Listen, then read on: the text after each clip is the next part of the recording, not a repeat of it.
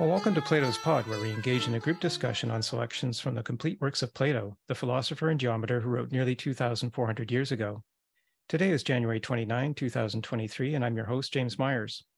It's a privilege to be joined by members of the Toronto, Calgary, and Chicago philosophy meetup groups. Whether you have been with us before or are here for the first time, whether you have experience with or are new to Plato's works, I encourage you to add your voice to our dialogue. To contribute your thoughts, please use the raise hands feature in Zoom. To keep the discussion flowing and ensure everyone has a chance to speak, I'll call on you in the order that hands are raised, using first name only. I've suggested 3 themes and excerpts from today's reading, which takes us from 27d to 45c of Plato's Philebus, and these are posted on the share drive linked to the event notice on meetup.com. We can focus on any of these or the other themes, and for everyone's benefit, please relate your comments and opinions to Plato's text. As we exchange thoughts on today's reading, I'll briefly summarize and try to connect different perspectives to a common thread. After we finish recording in 2 hours, I welcome anyone who wishes to remain online for Plato's Cafe, a casual half-hour discussion on Plato or philosophy in general. Today is the second of 3 sessions on the Philebus. We'll cover the part of the dialogue in which Socrates and Protarchus explore the means of determining the correct ratio of knowledge and pleasure in the good life, which they determine contains a mixture of both. One of their goals is to gauge whether either knowledge or pleasure on their own would win second prize for the good life. However, the problem with one of these, pleasure, is that it is not subject to inherent limits, and so, Socrates says, it is necessary to establish a harmony of the unlimited with the limits in which we exist. As a general category, pleasure might be one thing, but the one category contains no limit to different kinds of pleasures, which are unequal in their causes and effects. There are particular pleasures that turn out over time to be greater or less than others, but on its own, a single pleasure is undefined in its potential, having, as Socrates says at 31a, no beginning, middle, or end. In today's reading, Socrates presents by analogy the different kinds of pleasures as images that we paint in our minds. Each image is static, based on a perception at a moment in time, but the challenge to the soul is to put the image into motion and measure the probabilities of its causes and effects over time.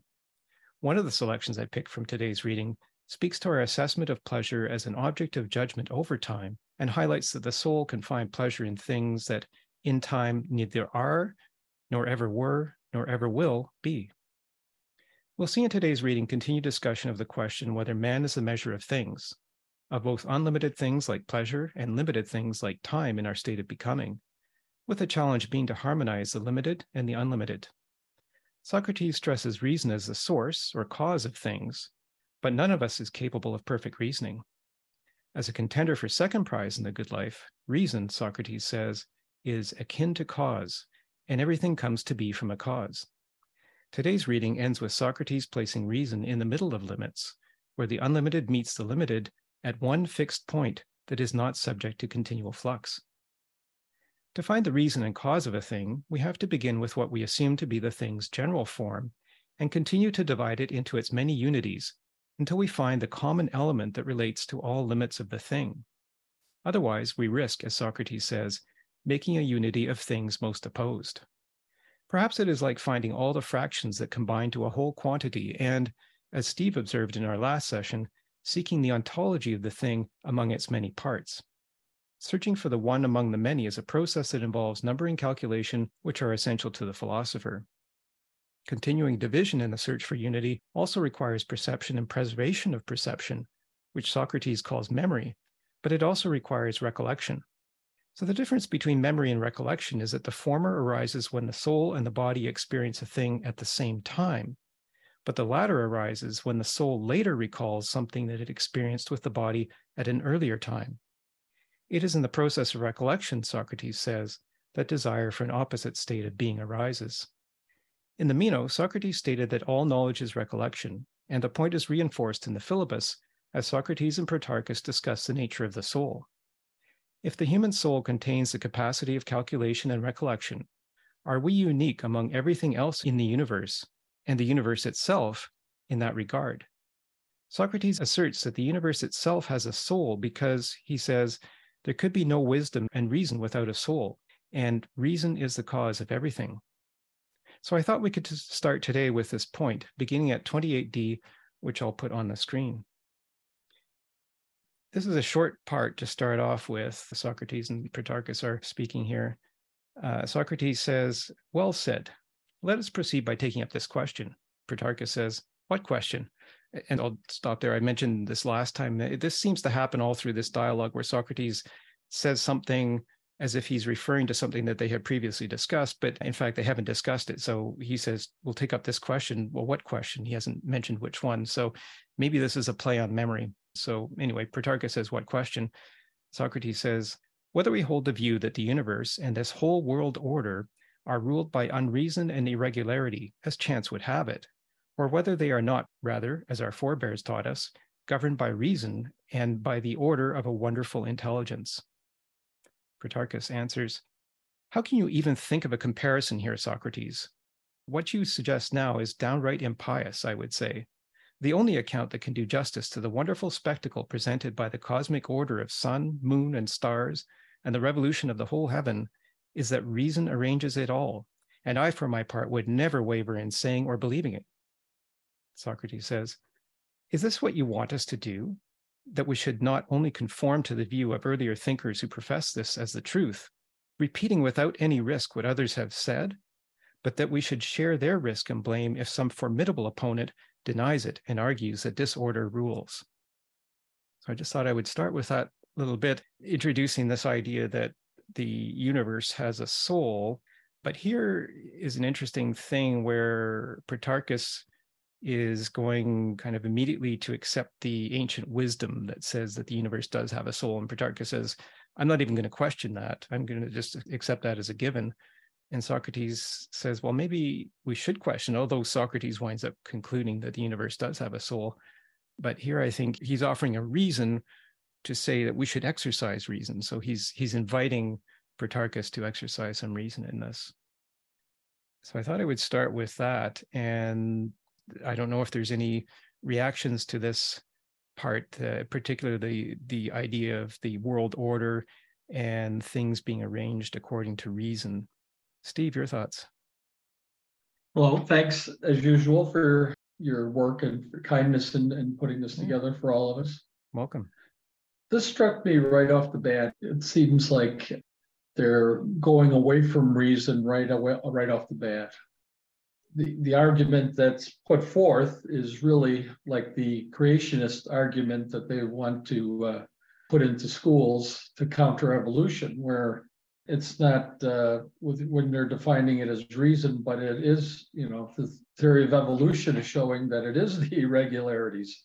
It isn't the wisdom of the ancients. So even though, like you say, in the beginning, Socrates is questioning this, he eventually goes along with it. And his whole argument for showing that reason is the world's soul. And again, this is, I understand they're limited by their technology, that their idea of the world and universe was just Earth, and that Earth was the center of it. But regardless of that, looking at the effectiveness for what Socrates is saying today, his arguments just fall apart right at the beginning here. They're not even looking into the possibility that ends up being what we hold as the most correct view today, that randomness is an important effect in what the universe is today, or what the working order of the universe is, and they're denying it right off the bat. So starts off with bad taste in the mouth, so to speak, as far as him, lining up reason as his, ultimate here. Thank you. Fair point. And I think though Socrates is inviting dispute in that last line. He says that, do we just risk what the ancients say, or do we come to our own reasoning about this? So I don't think he's meaning to prejudge it at this point, but you're right that he hasn't dealt with the idea of randomness.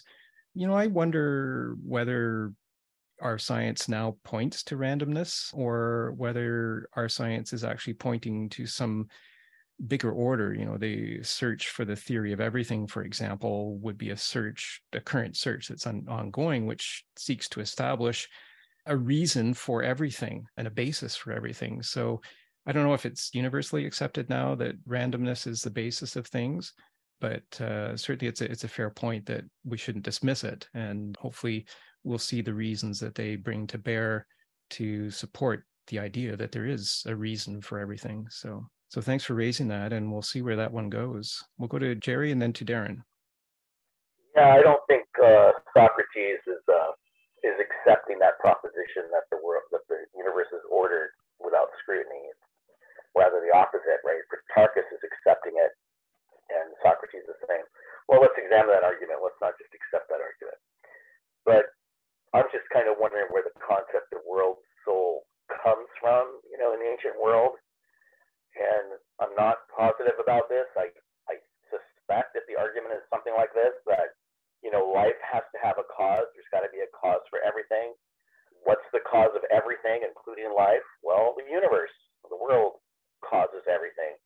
Without a world or universe, there'd be no life. So then if the universe causes life, the universe must be alive. It must have a soul. So that's where I think that they're coming from with that. I'm not entirely sure, but there's got to be something from whence life originates, right? So the world must be alive. That's why we're alive. Something like that. And thanks for bringing that perspective. It's interesting to think to, what the prevailing thought was at the time. But I think certainly here Socrates is saying that everything comes to be from a source. He says that, or it comes to be from a cause, and a cause is the source. And he says that a number of times throughout different dialogues. In fact, on the cover page of today's notes, I attended a session on the Phaedrus last week, and that caused me to reread a few sections of the Phaedrus. And Phaedrus has some wonderful stuff on the soul. I'll just maybe read this short bit here from 245 C to E, where in the Phaedrus, Socrates is saying that every soul is immortal. That is because whatever is always in motion is immortal, while what moves and is moved by something else stops living when it stops moving. So it is only what moves itself that never desists from motion, since it does not leave off being itself. In fact, this self-mover is also the source and spring of motion in everything else that moves, and a source has no beginning.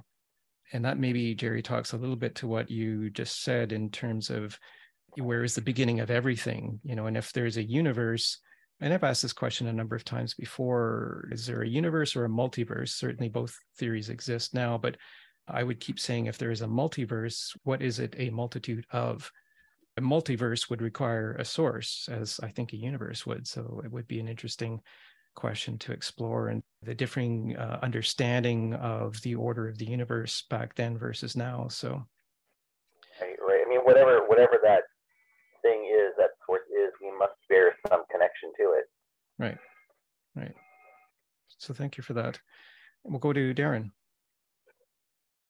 So I really like this idea that you brought up, that Socrates is inviting Protarchus to exercise his reason. I didn't really make that connection before, but I really like seeing this little part that way.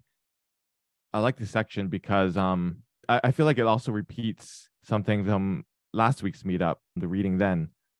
So I'll just read this line again and just comment on it. He says, "Is this what you want us to do, that we should not only conform to the view of earlier thinkers who profess this as a truth, repeating without any risk what others have said, but that we should share their risk and blame?" And in the previous meetup, I remember he talked about these arguments about oneness and how people were using them as a way to keep themselves, I think the wording there was to keep themselves safe and sound through this absurdity or through some absurdity, and how like the arguments about oneness had become popular and almost mundane, and they were bringing discussion and argument to an end. It was like a way for people to, as he says, keep themselves safe and sound. The implication seems to be to keep themselves safe and sound from thinking. So yeah, I really like this observation you made. And I think this idea of philosophy as something that has to be active in a process. I mean, we see throughout the dialogues. I mean, the very dialogue form itself suggests this, right? Philosophy shouldn't be presented or taught as a kind of doctrine that you just memorize and you just follow. Like that would be sort of almost like anti-philosophy. Although even I think today, that's sometimes the way it is presented or taught, at least when people have maybe a theory they prefer, and then they teach it as philosophy or the philosophy. And here, like, here's a warning against it again.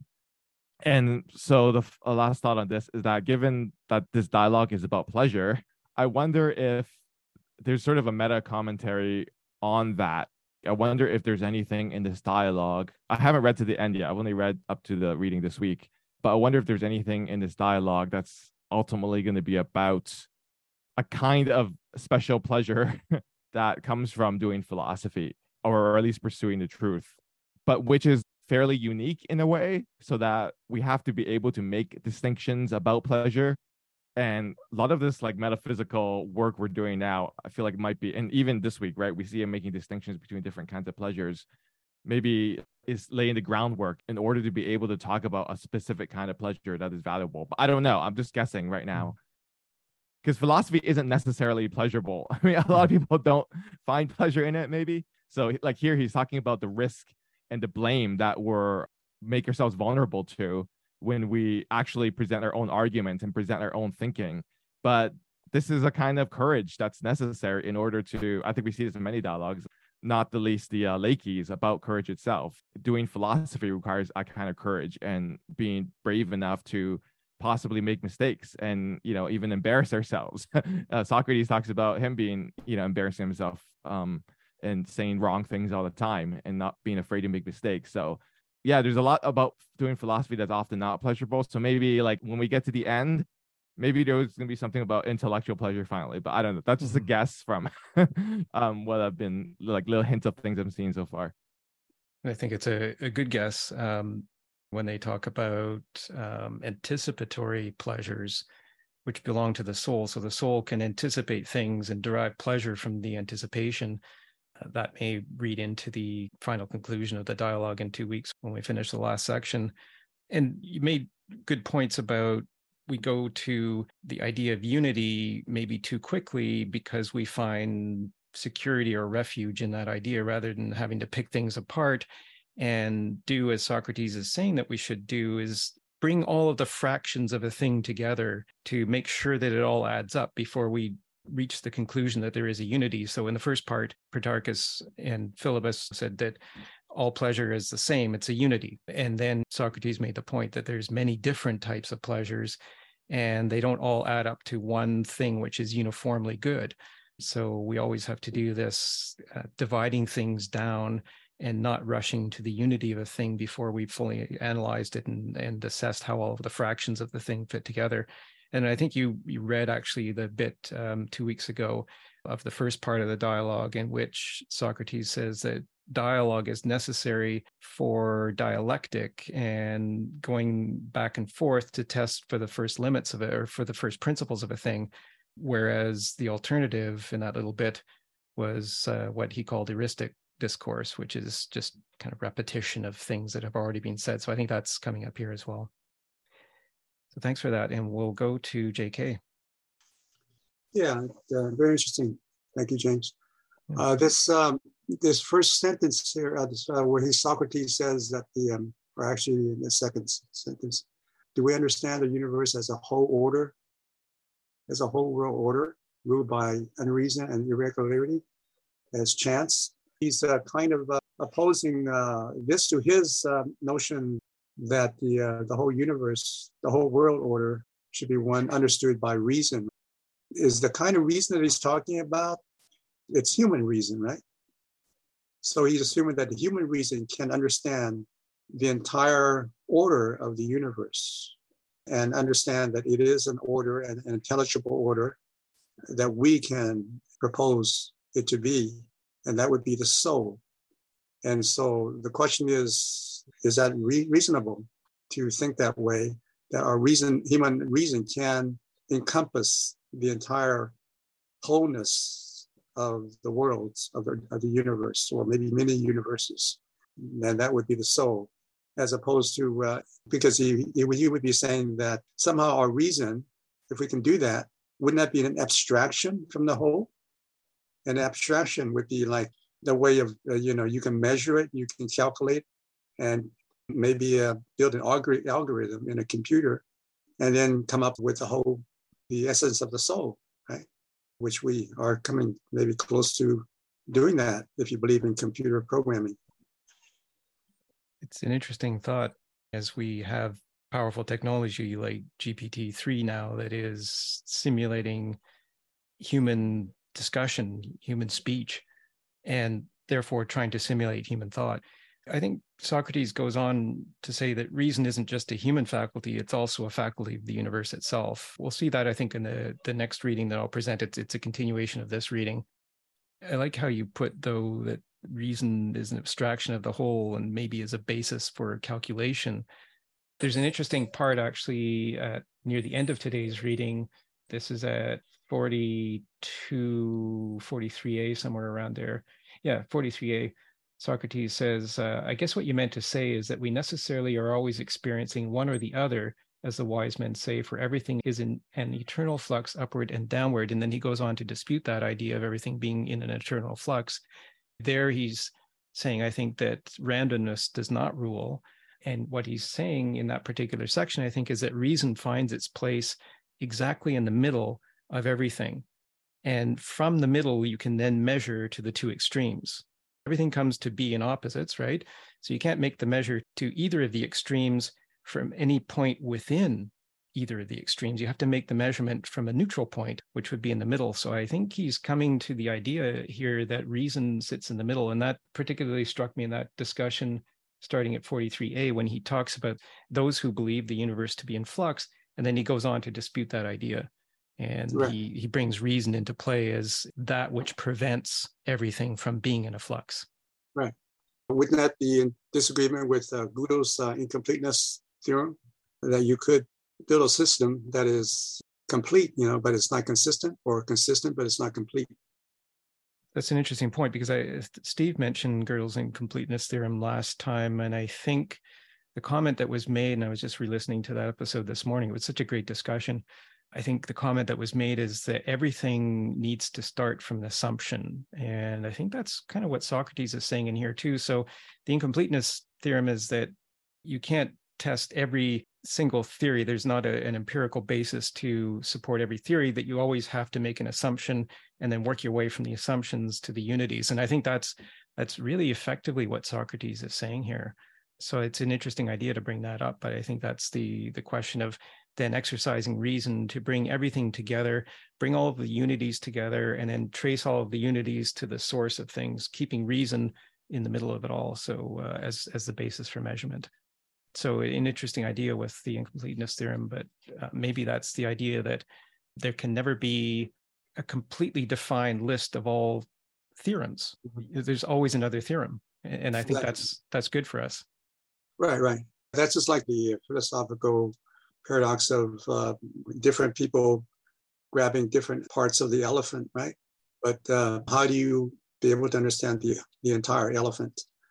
So, how do we avoid just understanding one aspect of the whole, right? And assuming that you understand the entirety of the whole.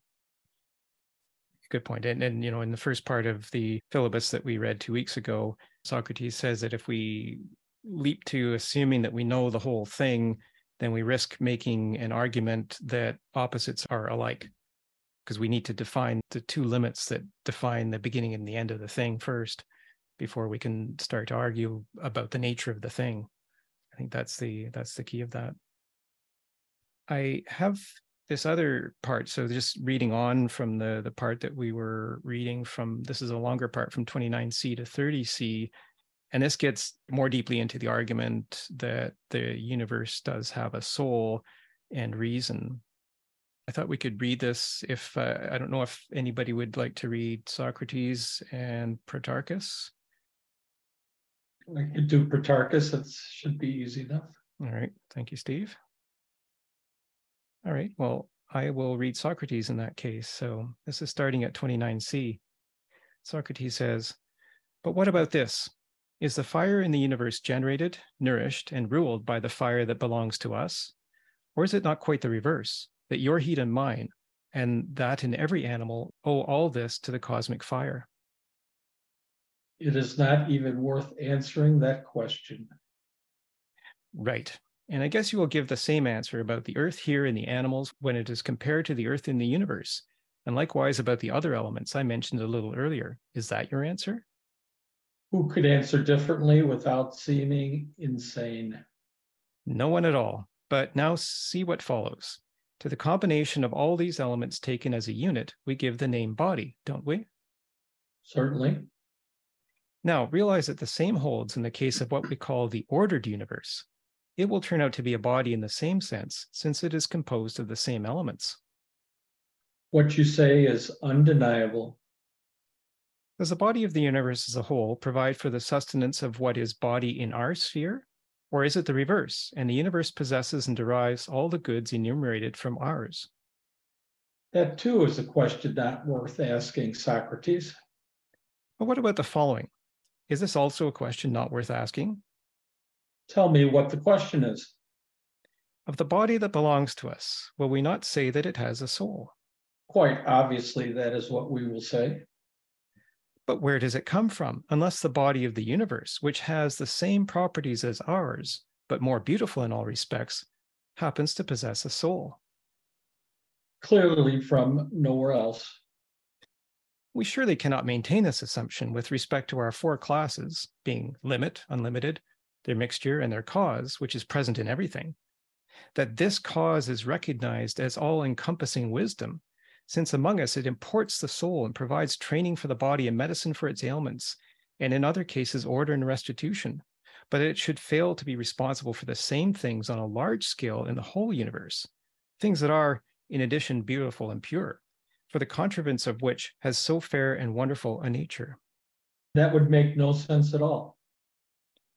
But if that is inconceivable, we had better pursue the alternative account and affirm, as we have said often, that there is plenty of the unlimited in the universe as well as sufficient limit, and that there is, above them, a certain cause of no small significance that orders and coordinates the years, seasons, and months, and which has every right to the title of wisdom and reason.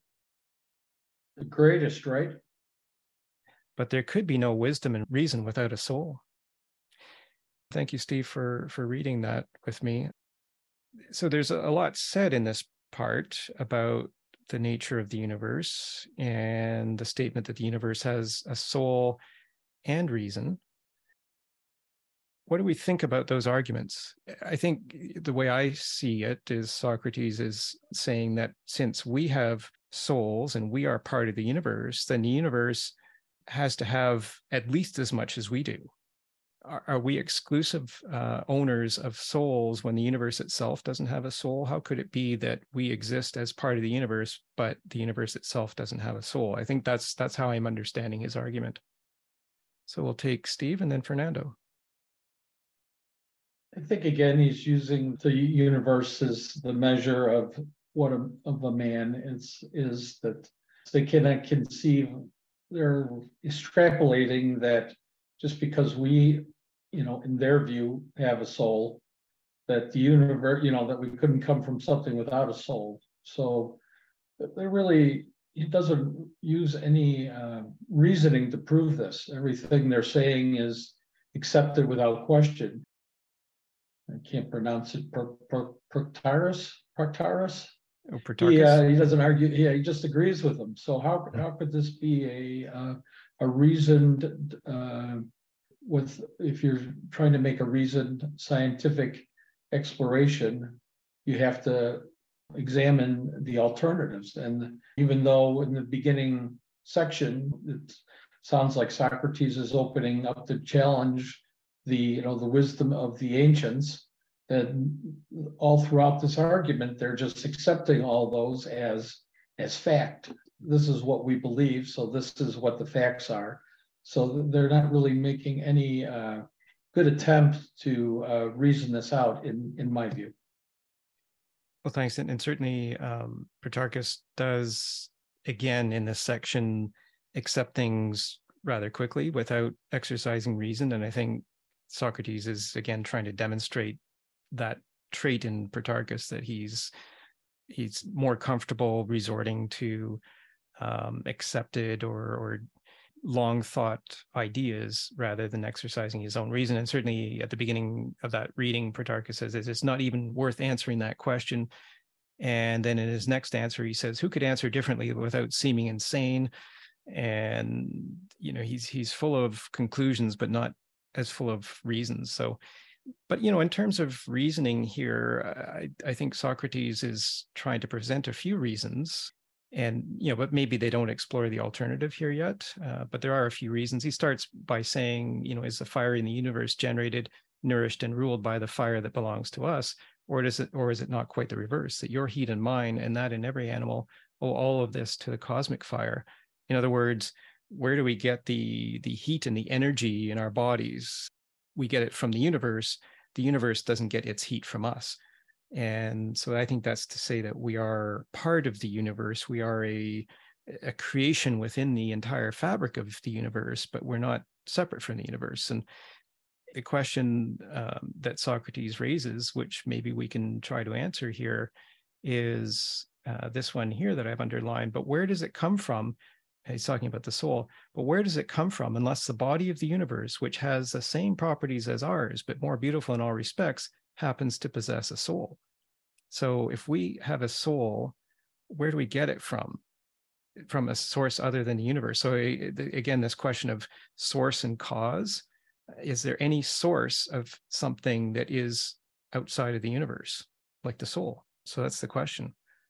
So thanks for raising that, and let's explore that. Let's maybe look for some more support either for this argument or against this argument, and see what we can find. We'll go to Fernando and then Darren. Yeah, those portions that Steve mentioned also are kind of striking, because I think it was part of like the Orphic tradition, and equally just kind of part of the literature, that a lot of the literature did support kind of more or less kind of chaos. And even in the anthropomorphized gods, they weren't necessarily ruled by reason, right? Like there's Zeus and there's Aphrodite, and they're constantly in strife with each other. And there's not necessarily an applied intelligence, like a cosmic order that gets drawn out. So it is kind of surprising into what he could be alluding to. It also just jumps out this, as we all know, being a late dialogue, right? That throughout Socrates does often ascribe that he knows human reason, that he doesn't know divine reason. And the part that the JK had mentioned also kind of jumps out. I mean, aside from the obvious kind of like logic issue with the part the whole, right? Aside from that, the points that JK had mentioned, that that there is plenty of limited in the universe as well as sufficient limit. The coordination of the year, seasons, and months. But that appearance, right, like JK pointed out, it only looks coordinated from the human point of view, right? And there's no necessarily coordinating agent that's going to apply that as a whole, right? Like a grand orchestrator, but that it may look like from our perspective that way, but there's not necessarily any sort of guarantee of there being an all right perspective, right, that catches everything at the singular space-time continuum at that precise moment. Interesting ideas that you raise there, and certainly the concept of the gods, maybe as it existed, or as many at the time maybe accepted the concept of the gods as being this rather chaotic group of beings who exercised authority, some according to whim. And I guess that maybe is a sign that of the view that maybe there wasn't a reason. But the idea of a grand orchestrator, I guess, is maybe what we really need to dig into here. Is the universe itself the grand orchestrator? And if it is, then it's doing so with some form of reason. And, how does that come to be? And how does the human soul come to be if the universe doesn't also have a soul? How does the human soul get separated from the universe as something separate and apart from the universe itself? So interesting use of the gods and chaos, I think, in that example. And maybe that's something that we need to find some contrast to. So thanks. And we'll go to Jaren and then JK. So I wanted to respond to Steve originally, actually, but Fernando mentioned some interesting things. So I'll try to quickly respond to those first. Fernando asked like what he might be alluding to regarding this god, because there were many gods in the Greek pantheon.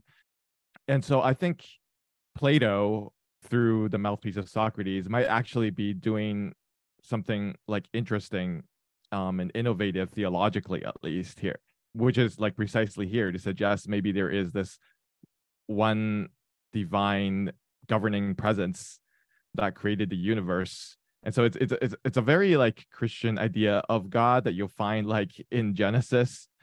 But I mean, it doesn't make, you know, him Christian, obviously, but it is. I think he might be doing something like historically innovative here. And like we also see, of course, in other dialogues that, you know, we find Plato again through the mouth of Socrates, like questioning the gods and talking about gods of different cultures and how do you know which god is right. And also we saw in the Cratylus, the recent reading we did last fall, and it comes up again in this dialogue, I believe, where like Socrates is strangely afraid of like pronouncing the names of the gods. I still don't get that. Like, why is he afraid of doing that? It seems to me if there are gods, like that would be the least of our worries. Like what name we give them. It seems like there should be so many. We would have to be worried or be worried about so many other more important things than just the names. But like that's the thing he seems most worried about. And I wonder if it's related to this point where like I feel like Plato maybe personally feels that if there is a god, like it's always an if in these dialogues, then it's like this like one governing divine presence rather than all these particular gods that, you know, all the silly Greek people around him are believing. I don't know. I feel like that might be his attitude. So another thing that Fernando mentioned was that regarding how the order in the universe might just be order like from our perspective or something like that. And I guess like Steve was also like, you know, raising questions about this argument.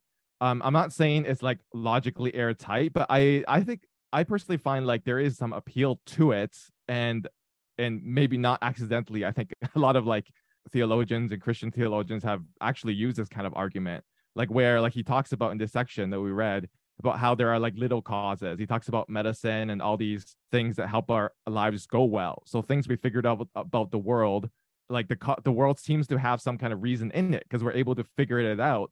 But I think the surprise that, or the sense of mystery that he's trying to evoke is that, like, how is this possible? Maybe, I don't know, maybe it's not a big question to some people, but like that we can make sense of the world through our reason in this way, that there could be this kind of match. And I think a very kind of traditional Christian argument is that it's because there's reason in the world. That's why our reason can make sense of the world, is because the world itself is rational and contains reason. And so that when we understand the world, like he talks about in this passage, he talks about all the little causes. I remember like he talks about medicine and other things, right? When we understand the world, it's because in a way we're like rethinking the world. So this idea of recollection comes up again, because the world has already reason in it and is like made by reason. So when we understand it and we figure little things out, like things that help our lives go well, we're like recollecting the reason that's already present in this universe that actually makes the universe consist of this reason. Steve mentioned that Protarchus was following Socrates along and isn't really actually exercising reason. So this seems to push back against the point that James made earlier, that like Socrates is inviting us to use our reason here, because initially Protarchus was just happy to imitate a theory that people used to make. But I'll just say that it's true that Protarchus isn't completely left to his own devices. So it's just not him just sitting around left on his own and to reason. So Socrates is leading him on a lot. I do think Protarchus is given a space to exercise his own reason, though. And I raise this because I think in general, it is an important part of the sort of epistemic and philosophical ethics, like the ethics of doing philosophy.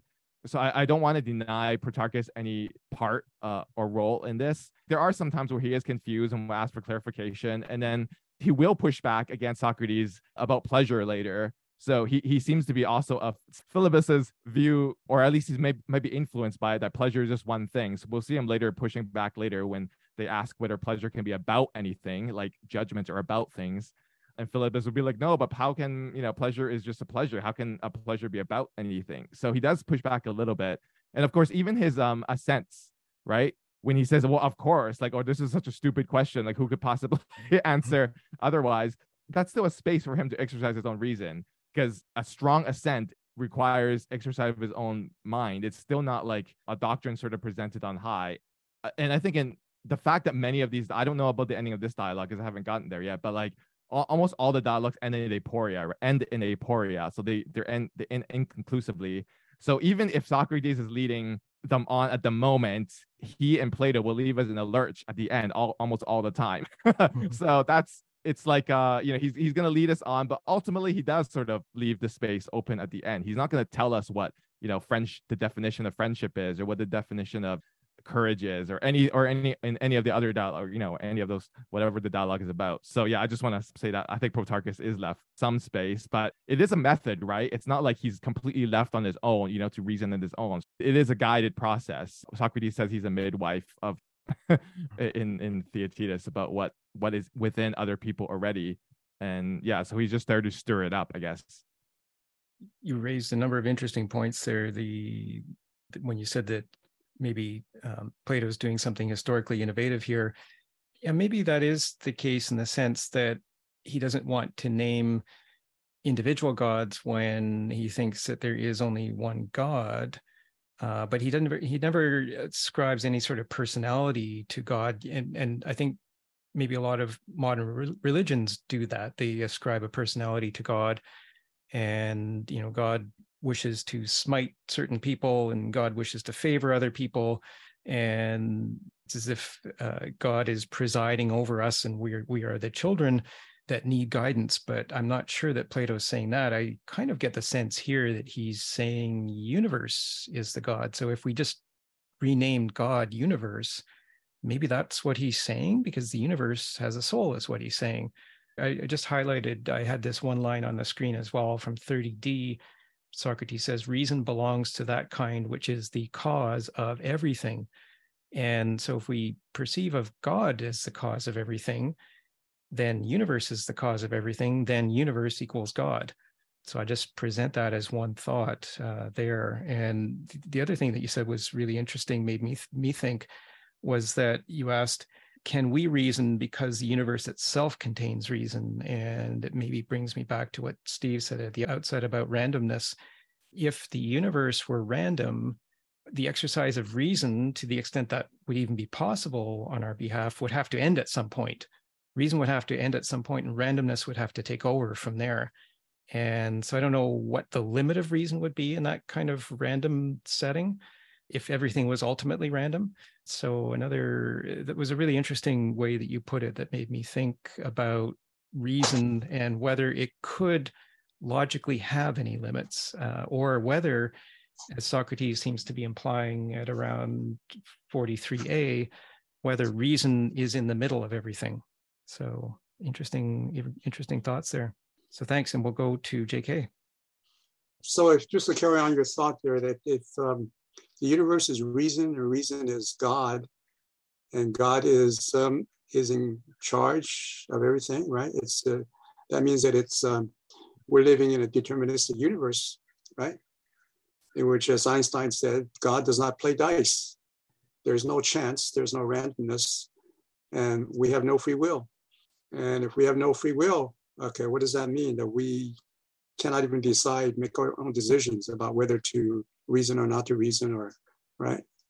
So it's leaving out too many other aspects, other possibilities for what the universe, the soul is, that maybe it's not as predictable as we can presume it to be by virtue of reason, because it seems to imply that by virtue of reason, we can have a systematic understanding of the universe and the soul, and therefore everything can be predicted, right?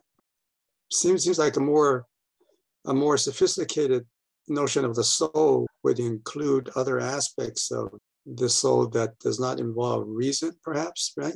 I mean, there are irrational parts to our world. There are things that happen in the world irrationally. There is such a thing as chaos. So it seems like the soul would be more complicated than just to be defined by reason. Yeah, I think that point is interesting, that if reason exists, can everything be predicted? And I think maybe some of the things that I just highlighted here on the screen may help to address that question, or at least frame that question. And I think first, Socrates is saying that our state of coming to be consists of a mixture of the unlimited and the limited. So the unlimited is the universe itself. There is no limit to the potential of the universe, which is a good thing for us because we then have access to that unlimited potential.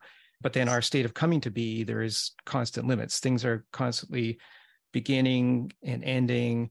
there's physical entropy that we have to deal with. Everything has limits in our state of coming to be. But what he's saying is that those limits are drawn from the unlimited. So there's this mixture of the unlimited and the limits in everything. And our job, or the job of reason, is to determine what ratio of each is in that limit, or it is in that mix. And then also to determine the cause, right? Because if you remember what the first part of the dialogue said was that everything in our state of coming to be is a combination of unlimited plus limited.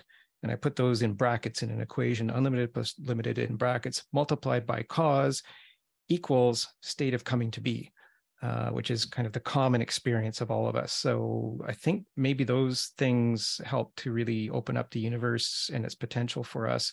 And then I think also in here that I highlighted this last part, that Socrates said that the universe orders and coordinates the years, seasons, and months. And I think there that maybe he's not saying that it coordinates us. It doesn't coordinate humans. It coordinates the kind of stage in which we act, and make sure that everything is balanced. So I think within that context, we can exercise reason and will, but I think we need to explore that definitely more. Again, I think that goes back to the question of whether the universe itself has a soul. If the universe has a soul, then that soul is shared with us, and then that would seem to give us great power in our soul as well, I think, wouldn't it? Interesting thoughts there that you raise. We'll go to Steve and then to Eva. Why don't you go ahead and let Eva go, since I already talked. And you sort of clarified my point anyway, so okay. Go on to her, please. Okay, thanks. Thank you, Steve. I enjoy hearing the sarcastic Socrates when he's talking about the god or the goddess. So if you are sarcastic, like the way he talks about the gods, and then he mentions like the small, tiny gods at the back of his ear, I think he has a trust on a form of a divine, but he's in a situation where there are a lot of people around him who claim to be God, the power. So I think he's making a sarcastic joke and kind of like insulting them in his own intellectual mind, calling them the gods. But there's a small, tiny God who whispers things in his system. So that's kind of like the virtue he is able to hear by himself, I guess. Like about the universe, it's very easy to get lost with a magnificent system that is running.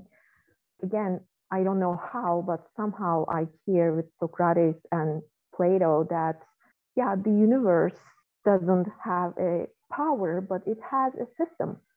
And as humans, we could either destroy that system or just like, go with it, but the universe will stay. Like with the seasons, there's a system.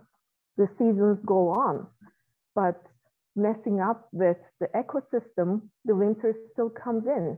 And we built an airport at a place where there shouldn't be a building. That place should stay as a lake. But we built a human's mind. They think they're so clever. We built an airport or a building, then the universe has a system. But I don't think the universe is running that system, because the universe says, like the system says, okay, this is the time that the rain comes, so the airport is under the water, it's flooded. So it's like the person has the essence maybe, but it's about what we do with our systems. I think it's in Socrates' saying of very funny and meaningful dialogue for me. The day he knew he was gonna die, and his wife said, like, are you gonna let them kill you knowing that they are wrong? And Socrates, again, that's amazing. I don't know how he did it. He goes like, of course they are wrong. What do you think? Do you think I'm dying because they are right? Of course I know that they are wrong. That proves me that he has a higher self, maybe really watching things around him, maybe, or watching from an angle. And like the ecosystem or the animals, maybe he knows about the system, but about the idea of God, just like him, I kind of have I want to stop myself when I want to say God, because we all have our own idealistic God figure there. I think we all have to deal with that idea of God in our own mind to really understand if there is one or not. Thank you. I think what you said was very helpful in a number of ways. The idea that Socrates might be motivated by a higher self or his own form of the eternal, and kind of mocking those external agents who claim to be God. I think that was an interesting viewpoint. And I think also the way you put the universe as not having power over us, but it's a system. I think that's really helpful to think of it that way. And so the universe is this system. It's a complete system. There is nothing else. It is a complete system. So in that sense, is there anything to run? No, there's just simply completeness. Like if you're running something, you're changing things, but why would you change things if you are complete? I think that was a helpful way of putting it, that the universe is that complete system. Thinking about the periodic table is like, it's just there. No one can change it. It's just the system, right. The formulas are there. So right. Yeah. So all of those elements are there for us, and we are here to apply reason to make of it what we will, I guess. Yeah. I think that's helpful. JK? Yeah, you said the universe is there and it's a complete system, but each of us has a interpretation of that so-called complete or incomplete system, whatever it is, because it could be an incomplete system, right? That is striving for completion, just like we're striving for completion, right? Mm-hmm. And maybe it's just a process that we're going, we're in this flux of time, and we're just riding along with it. And we're trying to understand what that system is. And it seems like a lot of people have different interpretations of what that system is. Mm-hmm. And we're trying to understand, come to a closest understanding to what that system or non-system is. That's an interesting viewpoint. And it makes me think maybe that the universe, if it's a complete system, it's complete in its own potential, maybe is a way of thinking of it. And then we are the agents who bring that potential into a state of coming to be with our differences. So each one of us is different. And we make this grand, wonderful story together with the combination of our differences. And in the absence of which there would just be static, there would be nothing. So here's the universe, Socrates is saying, has a soul, has a universal soul, but has endowed each one of us as unique individuals with separate souls. But I think the implication here is that all souls eventually tie together, because we know that there's physical limits, but we know that the soul is not physical. And so we know of no limits to the soul. We can see the person, we can see the body and say it has a limit, but there's absolutely no scientific way we can see the soul and to say the soul has a limit. And my soul, is my soul limited just to my head? Or does it have, it's invisible. I don't know if the physical body limits my soul. I just don't know. But I think we're all kind of trying to attain some sort of universal truth. And maybe that's the universal soul. I mean, let me ask a question here. If it were proved tomorrow, say all of the Nobel laureates from the past 10 years came out with a letter and a formal proof that the universe had a soul, and they were able to prove it mathematically, with physics, philosophically, every kind of proof, what difference would it make? How do you think we would react or behave, or what difference would it make in our lives? Would we just go on doing as we do? I wonder, I'll put that question out there. Maybe Socrates would just say, I told you so. Yeah, that would be one thing, maybe. Well, how about if tomorrow they come up with a computer that can think as good as any human being, philosophize as good as a human being. And so it's a consciousness just like us, and maybe it's better than us because it's much faster crunching numbers and much faster giving us answers to philosophical questions. Would that cause you to be willing to sacrifice your own personal consciousness and just, go along with that computerized programming? Yeah, I mean, that's an interesting question. How would we know that the computer was better than we are? Because we can see that it's faster, but faster isn't always better. How is the computer's capacity to reason? How do we gauge that? Do we apply our own reason? I mean, here with our own human reason over thousands of years, we have completely transformed the earth. We've built cities, we've created all sorts of wonderful technology. This is what reason has done for us.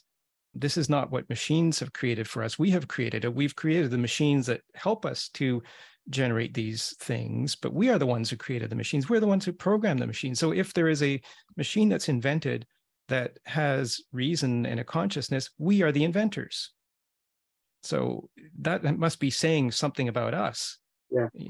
But it's a good question. I'd like to imagine, because we're getting close maybe to that point. Right. But these computers are, being built by us to beat us at our own game. Yeah. Various games that we want to play, that we play. That's a good observation. And maybe we should understand where we are in the order of things and whether we are truly these feeble things that are bound to be obsolete and we're going to be replaced by computers, which I'm afraid is kind of a default assumption of many. But I think there's something grander in us. And I think this is what Socrates is saying in this section. We possess a soul and the universe possesses a soul.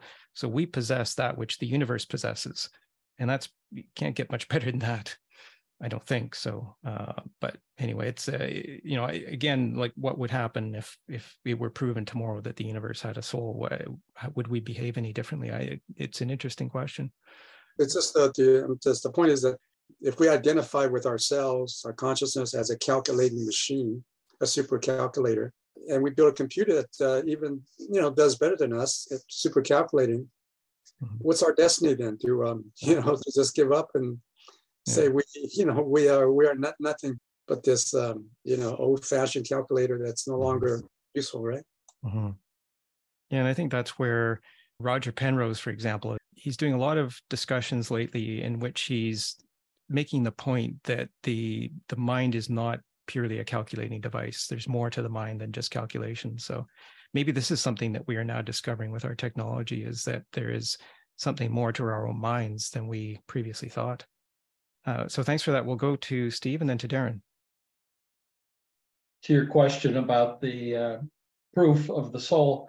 So there's two reasons why that can't happen, or there's two explanations. We would, as JK brought up before, have Gödel's incompleteness theorem. In order to prove anything completely, you have to make an assumption. So you can never prove completely because there has to be some assumption along the line. And the other thing is with the Turing machines, that in order for something to calculate all the possibilities, whatever it is, human or non-human, or to whatever method, it would have to calculate beyond the end of the universe. So it would be calculated. There's actually some science fiction, I think it's the Hitchhiker's Guide to the Galaxy, that the computer was calculating past the end, to the end of the universe, and then it came up with that there's no definite answer. So, and the other thing, as far as when we're talking about what great inventors we are and what reason has done, we have to keep aware of the fact that according to our current knowledge, the only reason we're here is because a giant meteor or comet hit the Earth. The dinosaurs were not able to survive. So our ancestors, which were little small mammals, perhaps like a rat, was able to survive long enough until the Earth, came back to be able to support life, how many millions of years. And, when we're saying that we created all these fabulous tools and machines, we have to realize that every tool is a technology. So a hammer is technology. And on the other end, you could have it from the perspective, again, and I think Penrose is self-serving in this too. It's the idea that we are special, that what we have is special or greater, and we could just be considered something that was created by the forces of evolution, and that we're just a minor tool on a minor planet. It's not like we want to think of ourselves as insignificant, but we want to use that as a way of not getting grandiose ideas of how great we are. That was it. And interesting perspective. Certainly, the science is leading us to discover that we are not that we're not the center of the universe. As for example, was thought in the early Renaissance when they burned people for saying that the Earth orbited the sun rather than the other way around. So I think we're discovering that there's a lot more to the universe than just us. And you made an interesting point about having to calculate to the limit of probabilities, which go on forever, I guess, in the universe. And yeah, that would be a problem. And so, I think if that approach were taken, then I don't think that there could be a scientific proof that there was a soul to the universe. But maybe there's part of the answer to that in this dialogue, which is that if reason is situated in the middle of everything, we're not calculating probabilities out to their maximums or to their minimums. We're not calculating to the limits. We're calculating to the middle. And I think that's a pretty powerful mathematical and geometric concept that Socrates brings into this dialogue, is that the calculation that we have to do in our minds to find this harmony between the unlimited and the limited is not calculating to the extreme, but calculating to the mean. And that's a pretty powerful idea, I think, that we can maybe explore.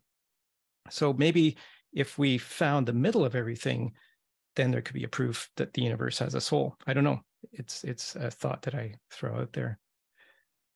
So there's a couple of other readings. I think I'll skip the middle reading that I had, and I'll go to the idea of memory as preservation of perception. This is from 33C to 34C. And whether there's a universal soul or not, certainly we know our souls have the capacity of memory.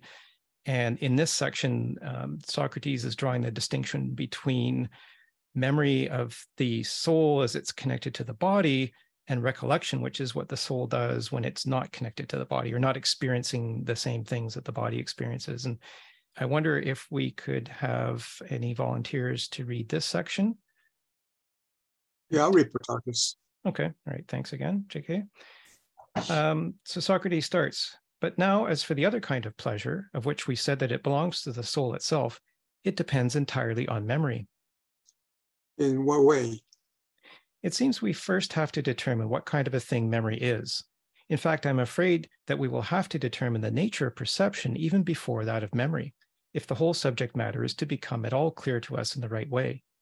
You must realize that some of the various affections of the body are extinguished within the body before they reach the soul, leaving it unaffected. Others penetrate through both body and soul and provoke a kind of upheaval that is peculiar to each, but also common to both. I realize that. Are we fully justified if we claim that the soul remains oblivious of those affections that do not penetrate both, while it is not oblivious to those that penetrate both? Of course we are justified. But you must not so misunderstand me as to suppose that I meant that this obliviousness gave rise to any kind of forgetting. Forgetting is rather the loss of memory, but in the case in question here, no memory has yet arisen. It would be absurd to say that there could be the process of losing something that neither is nor was in existence, wouldn't it? Quite definitely. You have only to make some changes in names then. How so? Instead of saying that the soul is oblivious when it remains unaffected by the disturbances of the body, now change the name of what you so far called obliviousness to that of non-perception. I understand.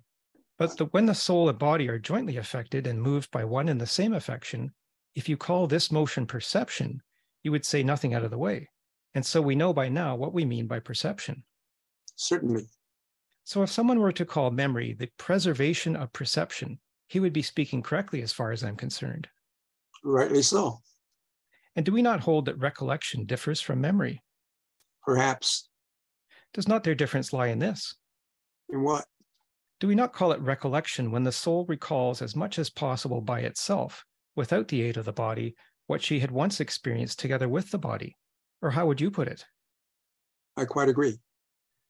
But on the other hand, when after the loss of memory of either a perception or again a piece of knowledge, the soul calls up this memory for itself, we also call these events recollection. You are right. The point for the sake of which all of this is being said is the following: that we grasp as fully and clearly as possible the pleasure that the soul experiences without the body, as well as a desire. And through a clarification of these states, the nature of both pleasure and desire will somehow be revealed.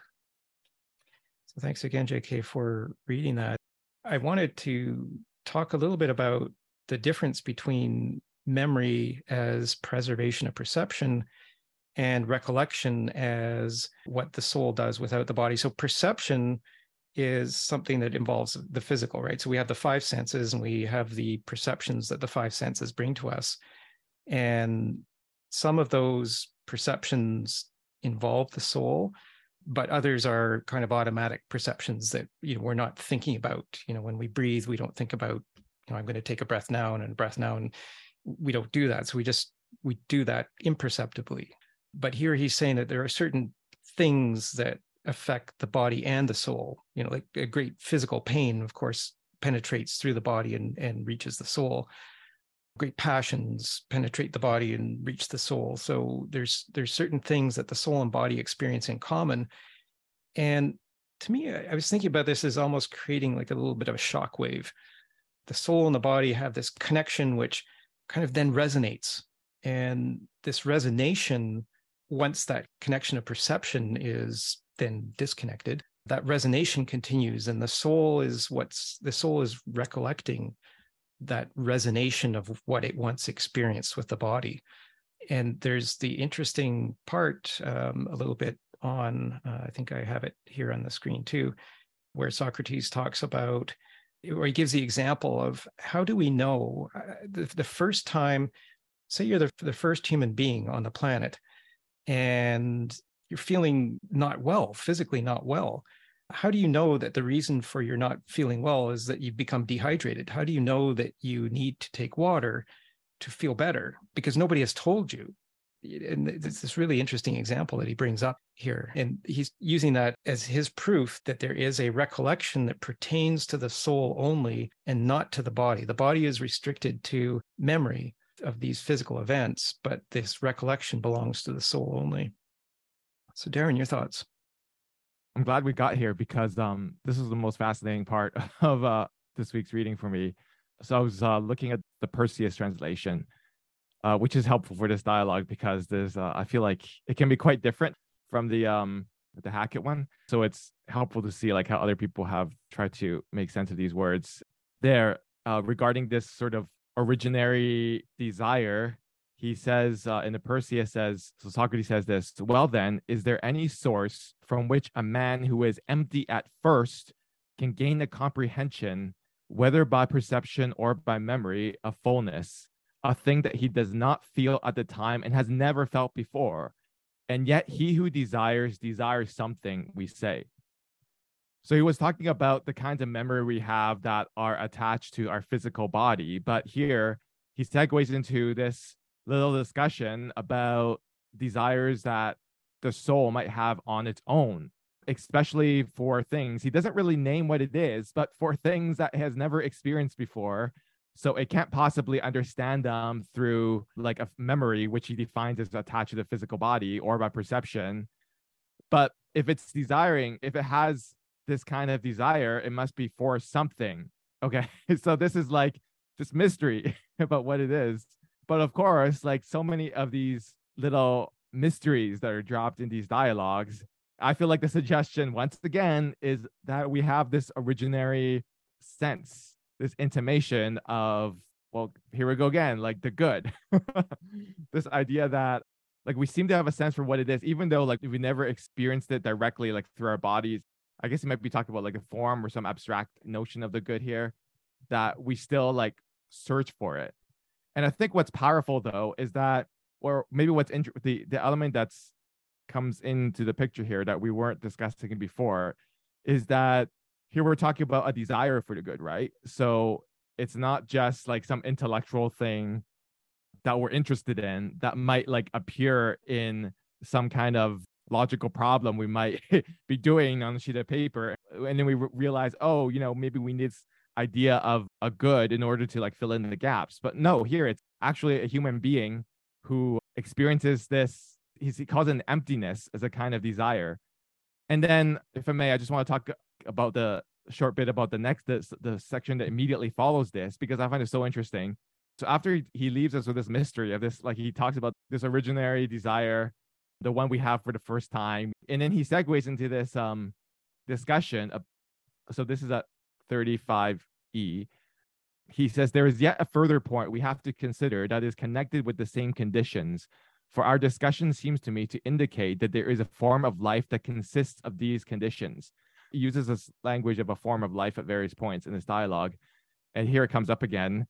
So he describes this kind of life where he's talking about that desire again that we have, but he says that we are simultaneously in pain because we are empty, but we also have this kind of desire, which he calls like a kind of a hope or anticipatory pleasure for this thing that we've never experienced before. So like when I read this, when he was describing this so-called form of life, I think James mentioned, this dialogue earlier already, and I mentioned it last week, which is the description of a soul in motion in the Phaedrus, which I feel like he's describing here again without making that connection per se. But in the Phaedrus, when someone starts to fall in love, and the suggestion there is that they start to live a kind of philosophical life, although that might look different for different people who fall in love with different things, there is simultaneously a kind of pain. It's clearly described there. The picture that's being depicted there was that in the Phaedrus is that there's a kind of pain, but also a kind of desire, a strong desire for the truth or for the good. So I don't know. I feel like, again, like we have to make these connections ourselves, and it's everything in these Plato dialogues are sketchy, right? But here, I don't know, like this originary desire of which for a thing we never experienced before, and he ties this idea in with a form of life. And then he describes this form of life as being this strange mixture of pleasure and pain. And so I was like, okay, like we're coming back to the same idea of the good again, and how the human being is, drawn up and connected with it. Like I see a lot of echoes of previous dialogues in this dialogue, and this is known. People suspect this might be one of the last, or maybe the very last Plato dialogue before the Laws, which is the one that everyone knows is the last. So this might be the one before it. So like this will be another kind of echo of maybe ideas that Plato are collecting in this dialogue, and he's just sort of putting it together into a kind of picture. But I definitely see the echoes here. You raise a form of life. I hadn't really thought about that. I'm just reading a little bit further down at 36a. They're talking about desire at that point. And so desire is for something that we don't have. So it's kind of like, as Socrates says at one point, an opposite state. We desire the opposite state. And so maybe this other form of life is a form that's in our mind, and it's a form based on our desires, which are the opposites of what we have. And that actually ties in well to a reading that we might have time to do from 39c to 40d, in which Socrates talks about the soul in time. The soul is not just gauging or measuring things as they are in the present. It's measuring things and probabilities as they're going to evolve in the future. And there's a great line at the end of that particular reading. I'll just preempt it right now by reading it. Socrates says, in the sense that whoever has any pleasure at all, however ill-founded it may be, really does have pleasure, even if sometimes it is not about anything that either is the case or ever was the case, or often, or perhaps most of the time, refers to anything that ever will be the case. So we have these pleasures of things that may never exist. So it's kind of this other world where the soul isn't attached to the body and isn't limited to the body for its pleasures, for its source of pleasure. The soul gets its source of pleasure elsewhere, I think. So maybe that's a thought to keep in mind there. Can I just make a quick follow-up about this idea of a form of life? I think it's interesting that he's using this language to describe this sort of philosophical life, or at least this is what it seems to me that he's describing, which is imbued with, a kind of love, philosophy being the love of wisdom, the emphasis on the love part. And I think it's interesting because I think it's more familiar. I mean, even in a lot of Socratic dialogues, to use this language to describe a specific cultural way of life. In various Plato dialogues, we see him, even in the Cratylus, which we just read, we see him just talking about like different peoples and different cultures and how they do things differently there, and they have different gods and different beliefs, different words for things. I feel like it's interesting that he's using this language to describe a way of existence in the world, a form of life, which is not just sort of contingent or relative to a culture or a history or a place, but I think it's a form of life that, I mean, I think the suggestion is that it's a metaphysical form of life. It's like available to everyone, you know, insofar as they're human beings and they find something to fall in love with. It's like a universal form of life. So it's not like one that's culturally or historically contingent to a place or time and, you know, a certain group of people. I know, I think there's a provocative idea that, you know, this kind of availability, this way of life for everyone. And it's one that's like moved, you know, it's not dispassionate. It's one that's like moved by a desire. That's, I think the idea here is that it's love, because the description is very similar to the one in the Phaedrus. So yeah, that's all I want to mention, that, you know, this is a form of life that's not a cultural form, but, you know, a metaphysical or philosophical one that's available to, it's universal. And it has feelings involved. So I think it's a nice picture. That's helpful. Yeah. And certainly when you say picture, reminds me of that section in today's reading where they're talking about the soul painting a picture in the mind of a particular pleasure.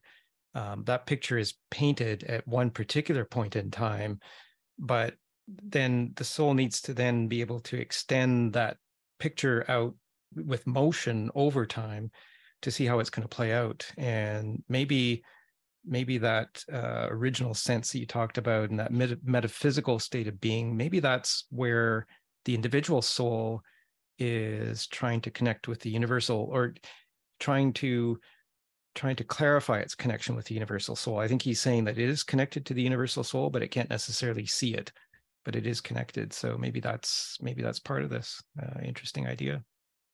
So thanks. We'll go to Steve. Try and be brief because it's the same sort of theme I've used before in this. But the couple of things came up.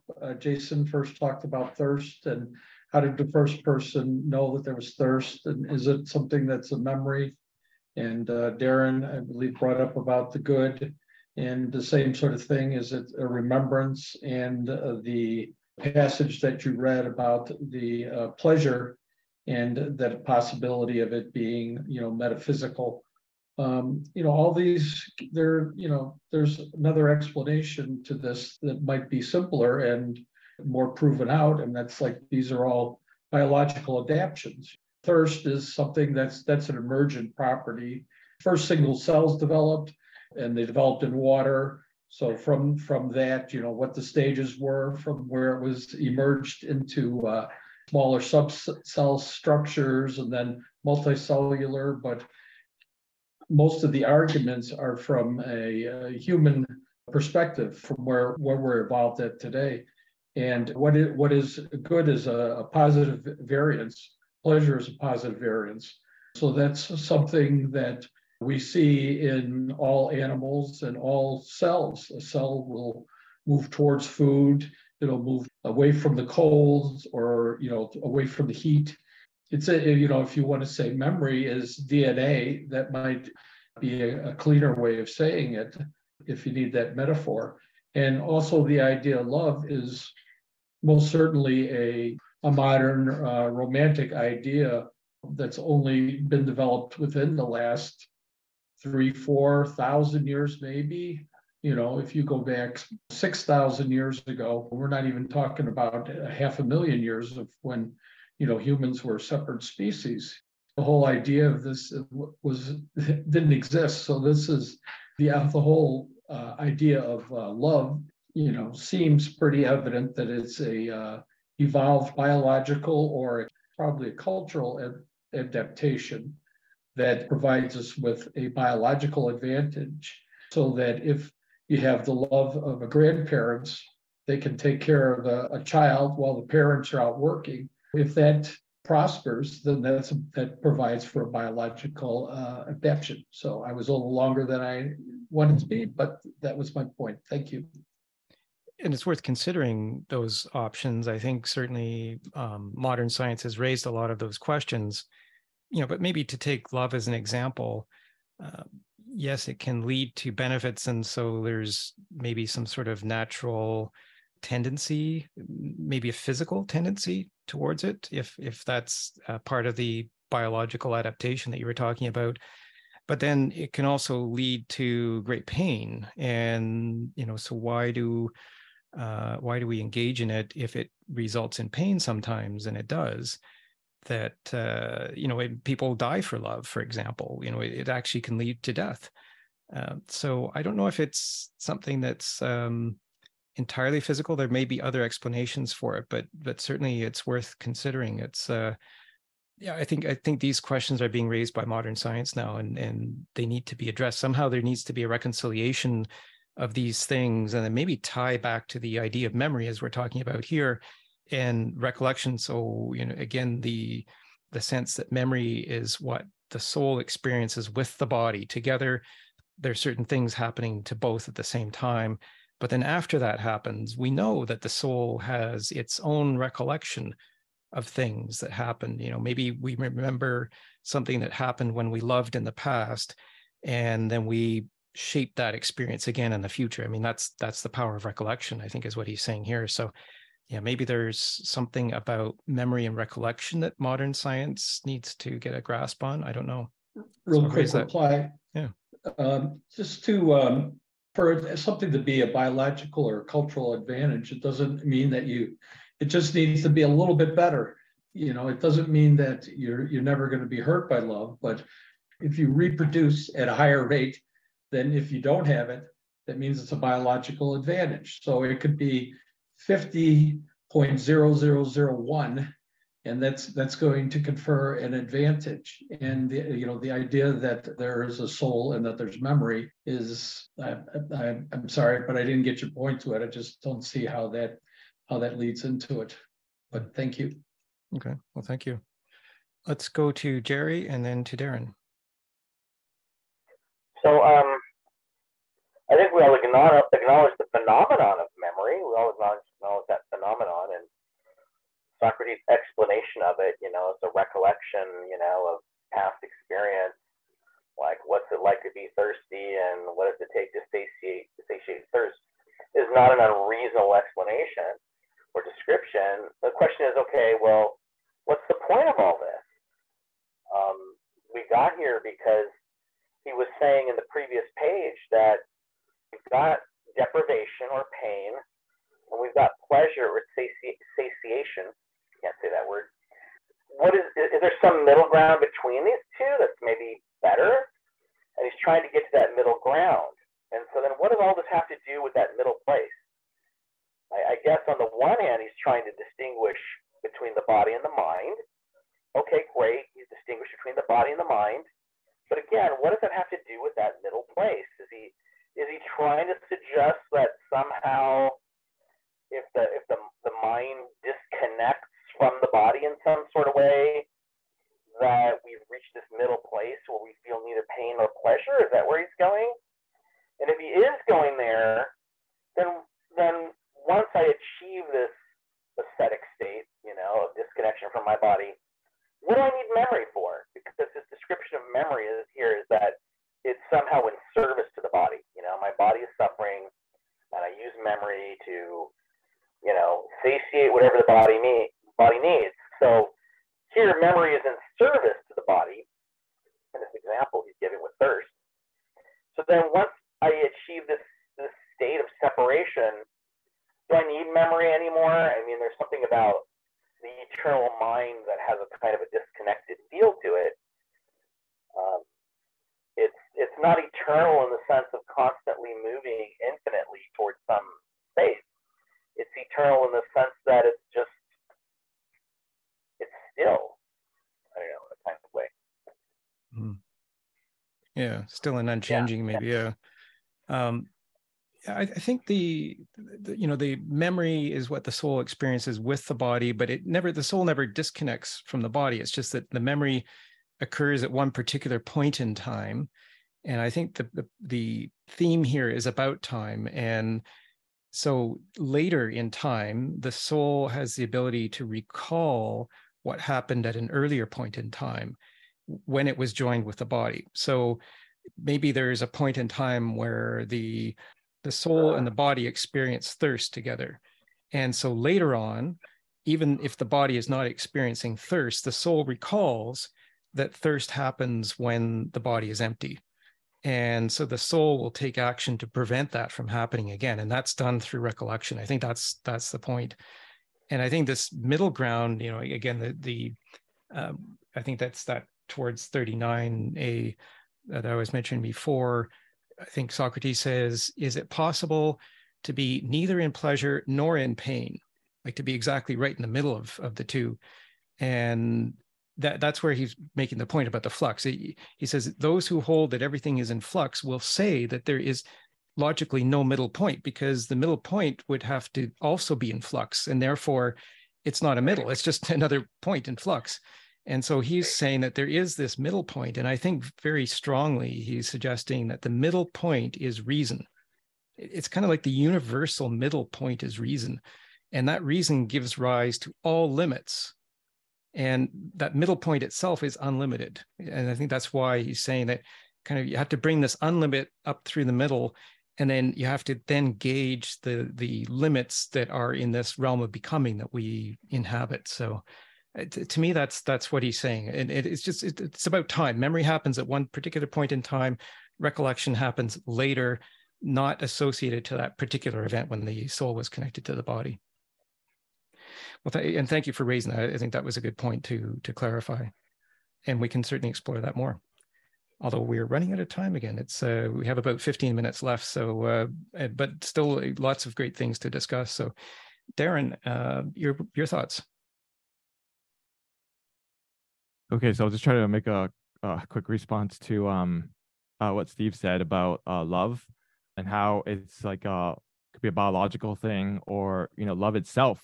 Because I was suggesting that Plato might be suggesting, talking about a form of life that's universal, available to everyone, which looks like philosophy and is imbued with this emotion that's love. And then of course Steve made this good point that romantic love, maybe love itself is a culturally contingent idea. And I think that could very well be the case. Like, I have to look into this more, but I think for Plato, though, at least this is my understanding of what he's talking about, I don't think we should understand like his discussion of love as just like romantic love as we understand it. In the Phaedrus, it seems like people can and do fall in love with each other, and that sort of begins their pathway towards goodness, truth, and beauty. But they could also form, like, I'm pretty sure he just mentions there that people could fall in love with various things, like activities, certain forms of activities. I don't know, maybe it's a craft, or maybe it's an art or something. Like, people could start that journey by falling in love or loving those kinds of activities too, and that's also a journey into a philosophical life where we're heading towards the forms he talks about in the Phaedrus, goodness, truth, and beauty. So like when I mention love, like I don't necessarily mean it in a lovey-dovey romantic love sense. I mean it like in what he describes in the Phaedrus, which I think can encompass the kind of romantic love, but is more expansive. He's describing a kind of experience of a kind of emotion we experience, like it's whole with our whole being, that's towards those forms of goodness and truth. And I think this ties in with the discussion. I think maybe Steve was confused about how it was related to memory or something, or at least like there was some discussion between you and Steve about this. And I think memory ties in here directly, because it's precisely this originary desire that we have for something we've never actually apprehended physically, but somehow like our soul wants it. This like thing that's like capital T truth. I mean, maybe we don't believe in that, but I think this is the picture that Socrates is painting, or goodness. But it does seem like, right, even in our world today, in our place in the world, like we do seem to want more things like truth and justice. We seem to yearn for that kind of thing. So I don't know, maybe there's something there. And so the picture Plato paints is like a love that is connected with memory, does have this connection with like truth and reason, I guess. yeah, it's like a sort of very encompassing picture, which I think might make the phrase that he uses, a form of life, that may be a good choice of words to describe this, because when you put all these elements together, it does sort of look like an all-encompassing form of life that is universally available, that someone could enter into.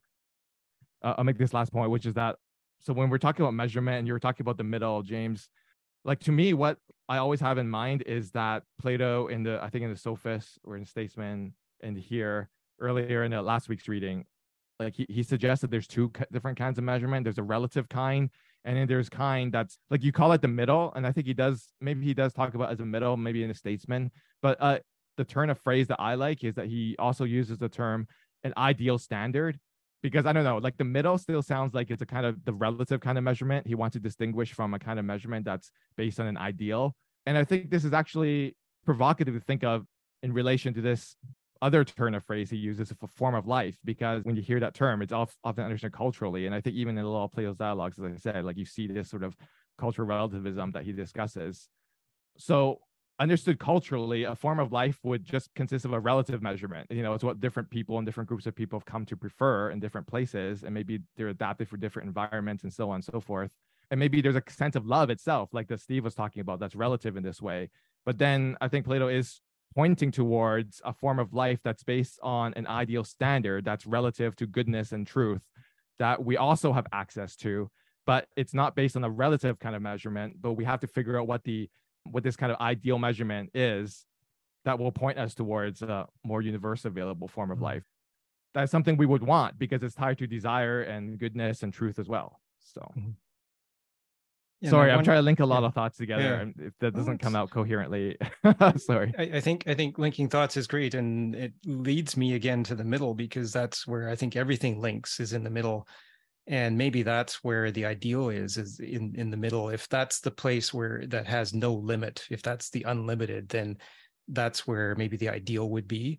And then we have to then shape this world of becoming, or realm of becoming around us, around that ideal in the middle. But that requires number and calculation. So that's an interesting idea there. And then actually what you said, I think, about love was helpful, because it's not just love of one individual for another, but it's also love of things. And in fact, what we're doing here right now is love of wisdom, philosophy, love of wisdom. And that's not always easy. And so it's something that takes and can actually, well, as we found with Socrates, can actually lead to death. So Socrates died for philosophy. And so it's not always the easy choice. Yeah, it's something that, maybe it's because we're just wired to find that middle point, which is unbound by anything, not bound by those limits of beginning and end. And maybe just on that theme, I have this last reading here. I won't do the whole thing because we don't have time, but this is an important thing in this dialogue because it relates to time. And I selected this part from 39C to 40D. And they're talking about past, present, and future, which is something that the soul is very concerned about. Well, as far as we know, the body's only concerned about the present. So that the soul and the body meet in the present. The senses provide data to the soul of what's happening in the present, and then the soul has to make meaning of that in past and future.